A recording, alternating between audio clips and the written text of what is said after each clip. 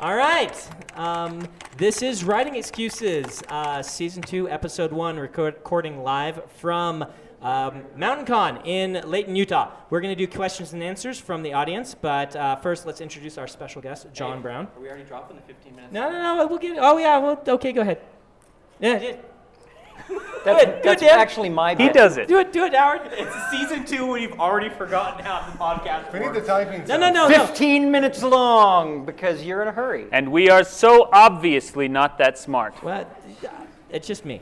Okay, John Brown. Hey, tell us about yourself. Well, been writing for a long time. Finally broke in, got a great 3-book deal from Tor. Woohoo. First book will be out probably September of 2009. Congratulations. Don't It's show called off your Servants fancy of a release Dark date. God. Servants of a Dark God. Yeah. Okay, that's scary. Epic fantasy. Okay. And John has consented to come and hang out while we take questions from the audience. So, hit us. Who's got a question? Okay. What is the perfect relationship between character and setting, and how do you develop it? From Ken, is that your name? Yeah. Okay. John? Punt.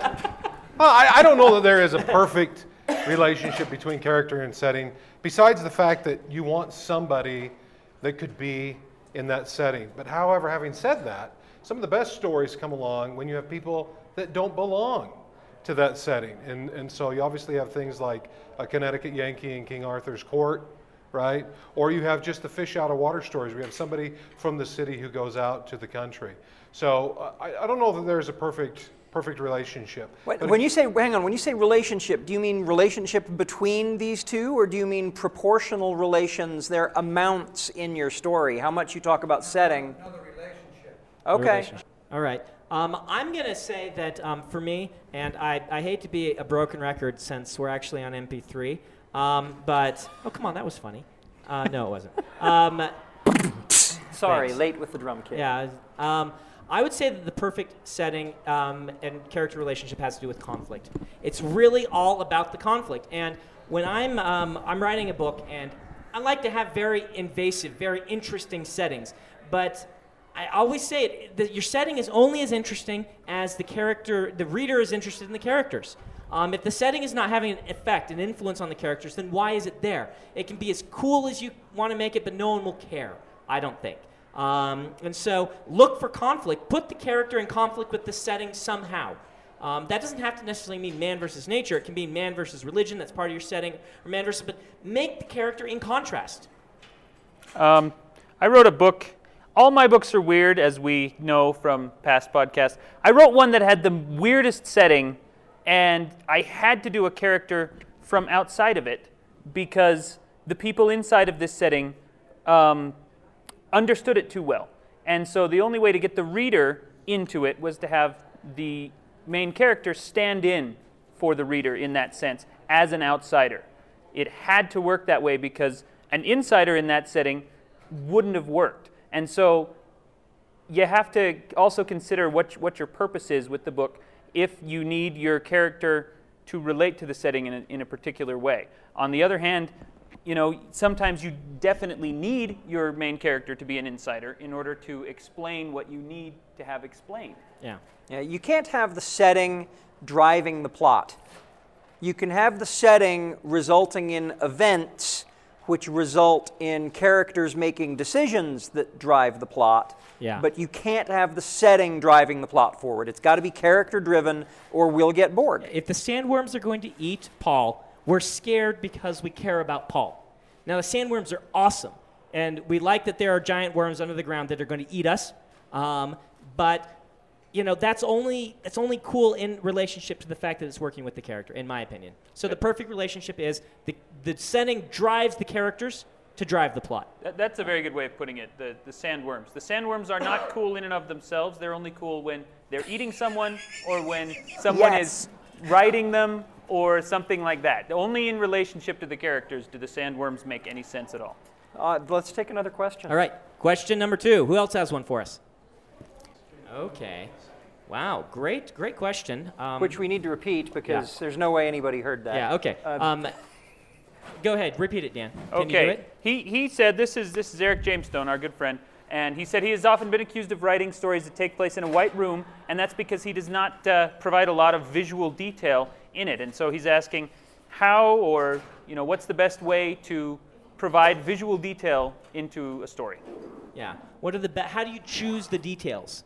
What do you do, John? Well, my first question is, or my first response is, well, I don't think you always need That's setting. true. It isn't always necessary, because there are some effects, some stories, the whole effect of the story has really little to do with that. I know there's some Orson Card stories. Yeah, there are. Where he has stuff. Yeah. And there's Heinlein stories where he has stuff, when it doesn't really matter. So if it's important to the story, and it's something that jazzes you, then that's a time when you want to put it in. Though I'm going to say that a lot of people read fantasy for setting detail because of the sense of wonder that it evokes. Well, being in fantasy. somewhere else, Yeah. another place. Science fiction, I think, does have a tradition. You can do this in fantasy too, but Orson Scott Card's a great example. The Bean books, in particular, are very sparse on setting detail. They're almost like they're stage plays in some places, and that works. But I like setting detail. I like to read setting detail. And it's part of the reason why I like the Robert Jordan books. Part of the reason why people hate those books is because of how much setting detail, but I love them because of that. And so I think it is a valid question, particularly if you're going to be writing fantasy. If you're writing something in a white room where the setting really doesn't matter, it's a little bit like a meal served in a restaurant where the ambiance is irrelevant. And the only restaurants I can think of where ambiance is irrelevant is fast food. Wait a minute, did you just compare Orson Scott Card to fast food? No, I compared Eric James Stone to fast food. Okay. Because I think Scott could totally take you. I'm sure he could, but he's getting up there in years now. Of course, and I just turned 40. So anyway, but I'm not saying that there's anything wrong with fast food per se. I'm not trying to cheapen the writing. Mm-hmm. What I'm suggesting is that there are stories that support themselves just fine without the need for external ambience, and there's stories that don't. Okay. Epic fantasy doesn't work that way. Now, today's Writing Excuses is brought to you by Writing Excuses, the CD. Season 1, all packed onto one disc, 9 hours long, because you're no longer in that much of a hurry. And we are geniuses. Available at poddisc.com and wherever fine poddisc.com CDs are sold. Now, getting around to actually answering the question instead of justifying we're its not existence. going to do that. Answer. A great example of this, I think, are the Rune Lords books by David Farland, which are just oozing with visual and sensory detail. And I know from talking to him that a lot of the way he does that is he keeps reference books next to his computer. And if he's about to describe a character, he will open it up, flip to, some picture of a person in medieval costume, and then he will describe that costume, and then he will go back to writing. And I think it works very well. And so keeping visual reference books near at hand is a great way to add that kind of detail in. I think we've said it before, that one of the best ways to do this, well, I think it was you, Dan, who said... if it was intelligent, it probably was. Oh, yeah, of course. It's throw something very important, understate, and something not so important, overstate in your details. And I think that actually does work very well when you've got a very visceral sensory detail. When someone walks in the room and they can smell how the coffee smells that's coming out of the cup of someone who's sitting there, and you give a very lush description of the coffee, it gives us a very strong sense of setting.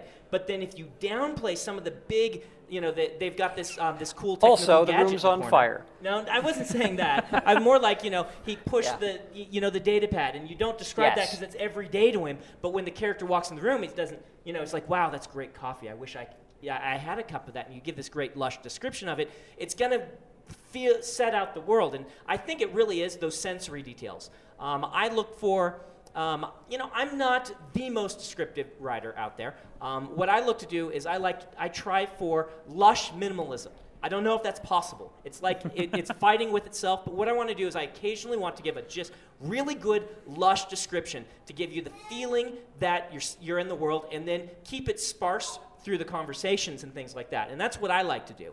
And so in my books, you'll really feel, you'll notice the mist or the ash quite a bit, and you'll have occasional just really powerful scents or smells Well, those are the same thing, but you know what I'm saying. I've been at this con for 2 days, and I'm kind of worn out. Somebody else say something. Oh, I have something I want to add to this. You know, something that I found, and I do this regularly, is I have authors who I love, and I don't know, Eric, if this goes to your question, but I have authors who I love who do things in a certain way. Bernard Cornwell does description in one way, right? Dean Koontz does it another way. And if I go and look at their books, and I say, boy, that really transported me to the locale, and I get out a crayon or a colored pencil and open those pages and start just drawing a line down the passages where they're doing that, after about 30 or 40 pages, I know their tricks. They're just right there in front of me because I'm looking for them. And so that's another way to figure out how to put that in. The curtain? What? No, What's that? never mind. This whole Quoting the podcast Wizard is of about Oz. revealing the man behind the Yeah. curtain. Okay, let's do another question. This time, let's actually have someone come up and say it into the mic so we don't have to repeat it, because I think we're getting dead air. I'm just going to cut that out. Oh, are you? Jordan's just going to cut it out? Wow, you're so cool. And this whole conversation? Man, what? And half the stuff you guys are saying anyway. Wow. Just edit. That's what a producer is for. All right, go for it. Okay. That's what characters do best. Do characters ever deviate from the plot plan you plan for them? Short Peter, answer, Piper. always. Yeah, they do. They really actually do.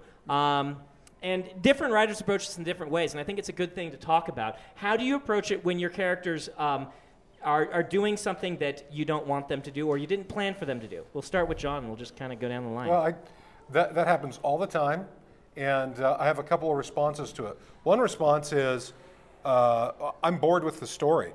And so, obviously this means I'm bored with the story. I've got to take it somewhere else. Where do I need to go? If this character has hijacked my story, it means it's more interesting than everything else I was doing. So that's one way, and I just follow the character and say, okay, let's do take two.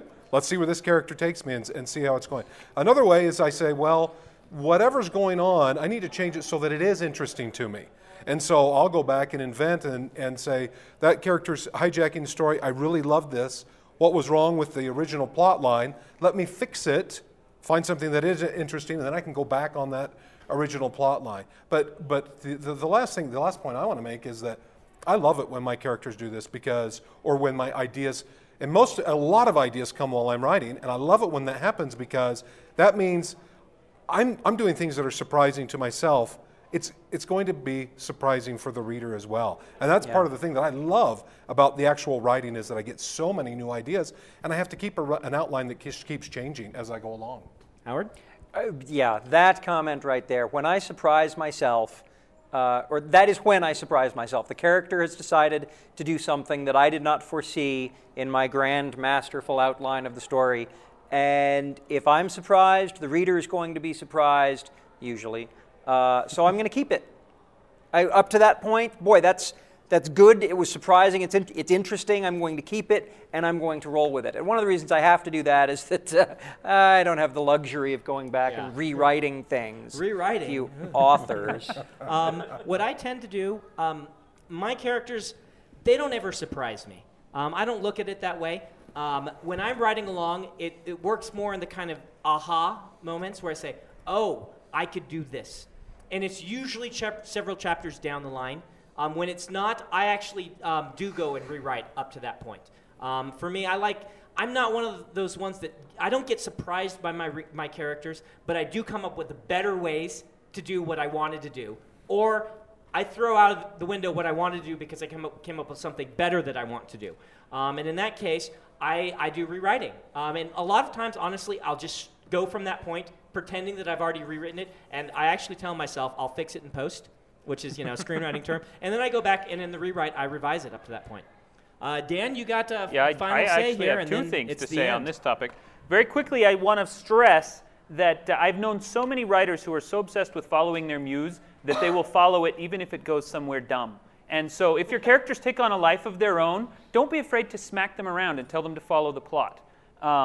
And so, for example, from my book that I just finished, I had my two characters, my main character and his best friend, were sitting talking to each other, and all of a sudden they started talking about their fathers. And I did not intend for them to do that. And it was fantastic. It was a great conversation because they both had absent fathers, and it worked really well. That's not the information that needed to be conveyed in that scene. That was a very important scene that needed to talk about something else. But I was able to just cut that conversation out, and that's going into the next book because I think it's going to work really well. But I had to rein them in and say, no, you're not allowed to do that here. We have a plot. Some of that reining in process, I know I have to believe in what I'm writing, and so I just can't make them follow a plot. I have to believe in what I'm writing, and so if I have to do something like that, sometimes I have to go back and figure out what would actually be making them do what I need them to do, and I've got to believe it. And it might require some revising earlier on, so that I can get them to the point where I need them to be. Sometimes that just is what you have to do. Okay, well, we're out of time. Thank you guys, and thanks for the questions. This has been Writing Excuses. Pod to the cast, Biz Nachos. If you aren't familiar with Locus Magazine, they're a long-standing and respected website, magazine, archive, and resource for science fiction, fantasy, and horror. Basically, they're the industry magazine for our genre. They also run the annual Locus Awards, a top-tier award that recognizes new, diverse, and excellent voices in speculative fiction. They tell the storyteller's stories through author interviews, book reviews, curated reading lists, international industry news, obituaries, and more. Locus has meant a lot to me, both personally and professionally. In my career, I've been interviewed by them, and I've also turned to them as a source of understanding who is involved in the industry. Locus is holding their annual fundraising drive to keep their doors open, lights on, and future bright.